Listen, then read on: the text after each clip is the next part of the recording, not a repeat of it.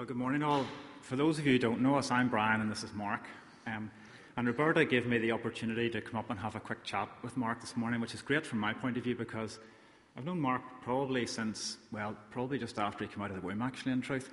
But I've had the joy of spending at least 5 or 6 years with Mark through Bible class in various ways. So, Mark, this is about you, not about me. Okay. So, normally, people of your sort of age and whatever are thinking about either heading into another stage of education or, dare I say, even thinking about a bit of work here and there. But that isn't really what you're about at the moment. So maybe would you just let us into the secret of what you're thinking of doing for the next year? Well, I had no idea what I wanted to study at the university. So I thought rather than just launch in, I could take a year out and do something beneficial. So I've been looking at gap year programs, just searching on the internet for some Christian initiative. So I'm taking a year out with Youth for Christ, doing football coaching and that sort of thing. Okay. For those of us just who aren't familiar necessarily with Youth for Christ, could you just maybe let us into some of the sort of things that Youth for Christ get up to, or what their objective is and what they're trying to do?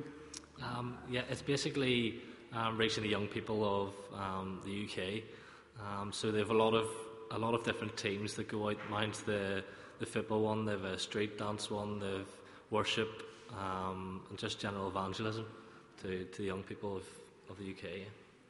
I'm not sure why I want to track as a street dance one, but whereabouts are you going to be based?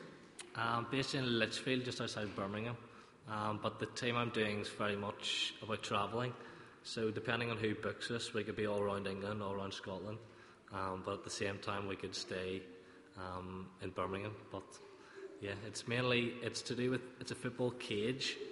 So it's a 3-metre high structure, and it's 3 against 3, so we'd be refereeing from the outside and having conversations with young people, and we'd also take it into schools, do some PE lessons, RE lessons, so I'm looking forward to it.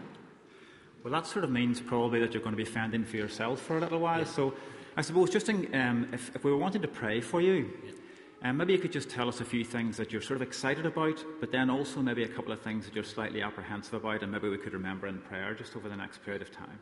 Well, I'm doing it with a group of 5 other guys and a main leader, so just pray for relationships amongst all of us, that we'd get on, because we'd be spending quite a lot of time together. Also just for safety as we're travelling about, I'd appreciate that, and just for opportunities to speak with people. Okay, I'm just going to pray now for Mark as he heads off. So if you just bow your heads and we'll pray for him for a second. Heavenly Father, we just would lift Mark up before you now.